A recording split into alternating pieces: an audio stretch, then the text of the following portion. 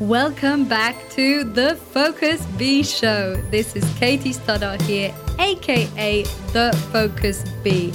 And on this show, I interview high performers and leaders around the world to discover their secrets on peak performance, productivity, mindfulness, and leadership.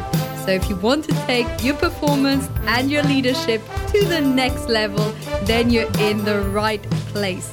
Listen up and connect with the magic.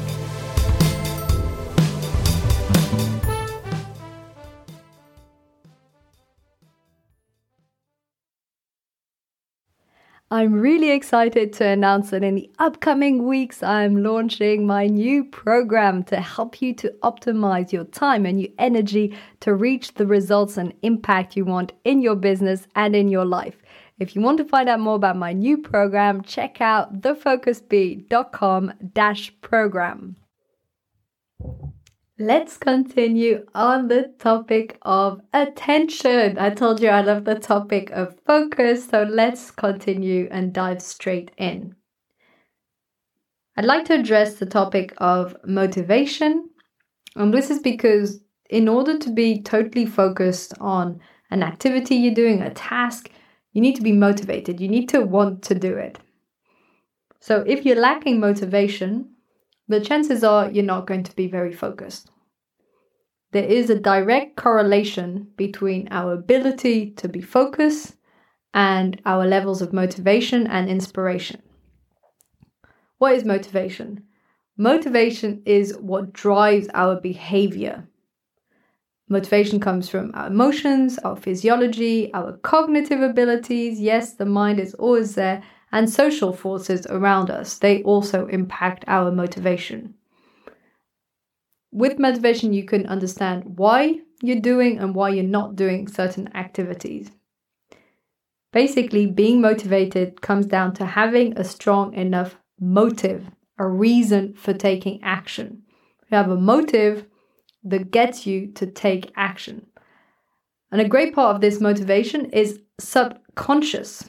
So the mind is processing 400 million bits of information per second, and so much of this information is stored subconsciously. Some of the motives lead us to take action, but others make us passive and want to not take action. And so many of you maybe sometimes at least lack self-motivation, the ability to get yourself motivated to do something. Why do we do things? Why do we do certain things? Think about it. Why did you get up this morning? Why did you go to work if you went to work today? Why did you go and see friends? Why? If you ask the question for everything and look deep down, you'll see that there's two main reasons. We do what we do to gain pleasure or to avoid pain. For instance, maybe you got up and went to work today. That was either to gain pleasure, you love working, you love what you do, or to avoid pain because if you didn't go, maybe you wouldn't earn money and that would lead to all sorts of things that you don't want. Everything you do comes down to this. It's crazy, right? It all comes down to it either gives you pleasure or you want to avoid pain. Everything. From the conversations you're having, to the work you're doing, to the food you're eating. And it all comes down to that. So if you're not feeling motivated, probably it's because the activity doesn't bring you pleasure, or the idea of that activity doesn't bring you pleasure. Maybe once you actually do it, it does. And that by not doing it, you're avoiding some sort of pain. And here we have a typical example of procrastination. If you're putting off, let's say, sending a proposal, it's because actually sending it maybe doesn't give you pleasure. And maybe you want to avoid the pain of being rejected, for instance. And there we have lack of motivation and procrastination. So how can you switch things around? Well, it's pretty simple. You need to increase the level of pain, that it becomes so high that in order to avoid the pain, you need to take action. And in a similar way, you want to sort of increase the pleasure of doing it. In the example of the proposal, you would think how great it'll feel once you've sent it, one less thing off your mind, maybe they'll say yes, so you increase the pleasure, and you either diminish the pain and think, if I do get rejected, it's one step further towards another proposal that gets accepted, or you want to increase the pain of not sending it, thinking, oh, what will happen if I don't send it? How will they see me? And you want to switch around the pain from doing the action to not doing the action. And this is how you can trick yourself. This is how you can trick yourself to be more motivated, looking at the pain and pleasure. Another common reason is linked to lack of purpose, not understanding why you should or should not do certain activities. I did a previous episode on purpose and meaning and in the energy series, so feel free to check that out. But in general, if you're able to see a clear link between the action you need to take and a long-term direction and vision, suddenly it's so much easier. If you need to send this proposal because you want to work with this client, suddenly it's so much easier to get yourself motivated to send that proposal because you want to work with the client, so you're motivated. Understanding this and working through this is tremendous.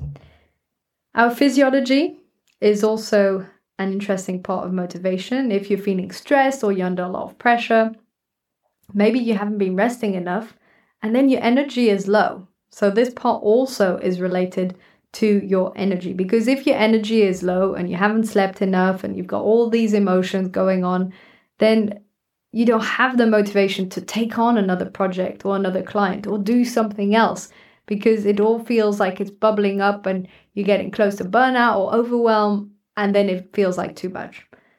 In these cases, address the overwhelm, address the stress, work on your sleep, your resting, recuperating. And once your energy is back up, and you can listen to the energy series on this, 7 episodes on energy. And once your energy is back up, this will help you to be more motivated. And like anything that we've discussed up to now, understanding what is blocking your motivation is fundamental to moving forward. In most of the episodes, I've touched on the importance of awareness, noticing what you notice about your time management or your energy management or attention and focus. Because once you have this awareness, what is actually going on is half of the problem. So once you have the awareness, the other half of the problem is doing something about it. If you're not feeling as motivated as you normally are, either in general or towards certain topics and activities, figure out what's going on. Think of that pain and pleasure aspect of things. Then look into purpose. Why do you need to do it in the first place? Check out your physiology. Are you feeling stressed? Have you had enough rest? What about overwhelm? And in terms of energy also, pay attention to your relationships. As I mentioned in the energy series, maybe your energy is low because you're introverted, you've had too many meetings, or you're extroverted, you haven't seen enough people. So if your energy is low, that impacts your motivation, and then you don't have as much, I can't think of another term, but energy to get yourself going and to actually take action. Start to notice how all of these things tie together, how your energy impacts your motivation, impacts your attention, impacts how you manage your time. All these pillars of time, energy, and attention, they work together. It's not separate topics. I'm covering them in separate topics, sort of, although I keep overlapping in between topics, but they're all the same. In some ways, if you're able to manage your energy, it will change your attention. If you have greater focus on attention, you'll be able to manage your time more effectively. Ta-da! It all works together. So please don't separate all of this. Start to see the correlation between all of these things. So to conclude on motivation, as I said, look at pain and pleasure. Look to see if it's going towards a specific purpose. Check in your physiology or in general your energy levels and start to put actions in place that will give you a greater sense of motivation. Maybe visualize your goal, connect with your why, know why you want to do it. Be super clear because your energy will be drained if you're not clear on what it is you want to achieve.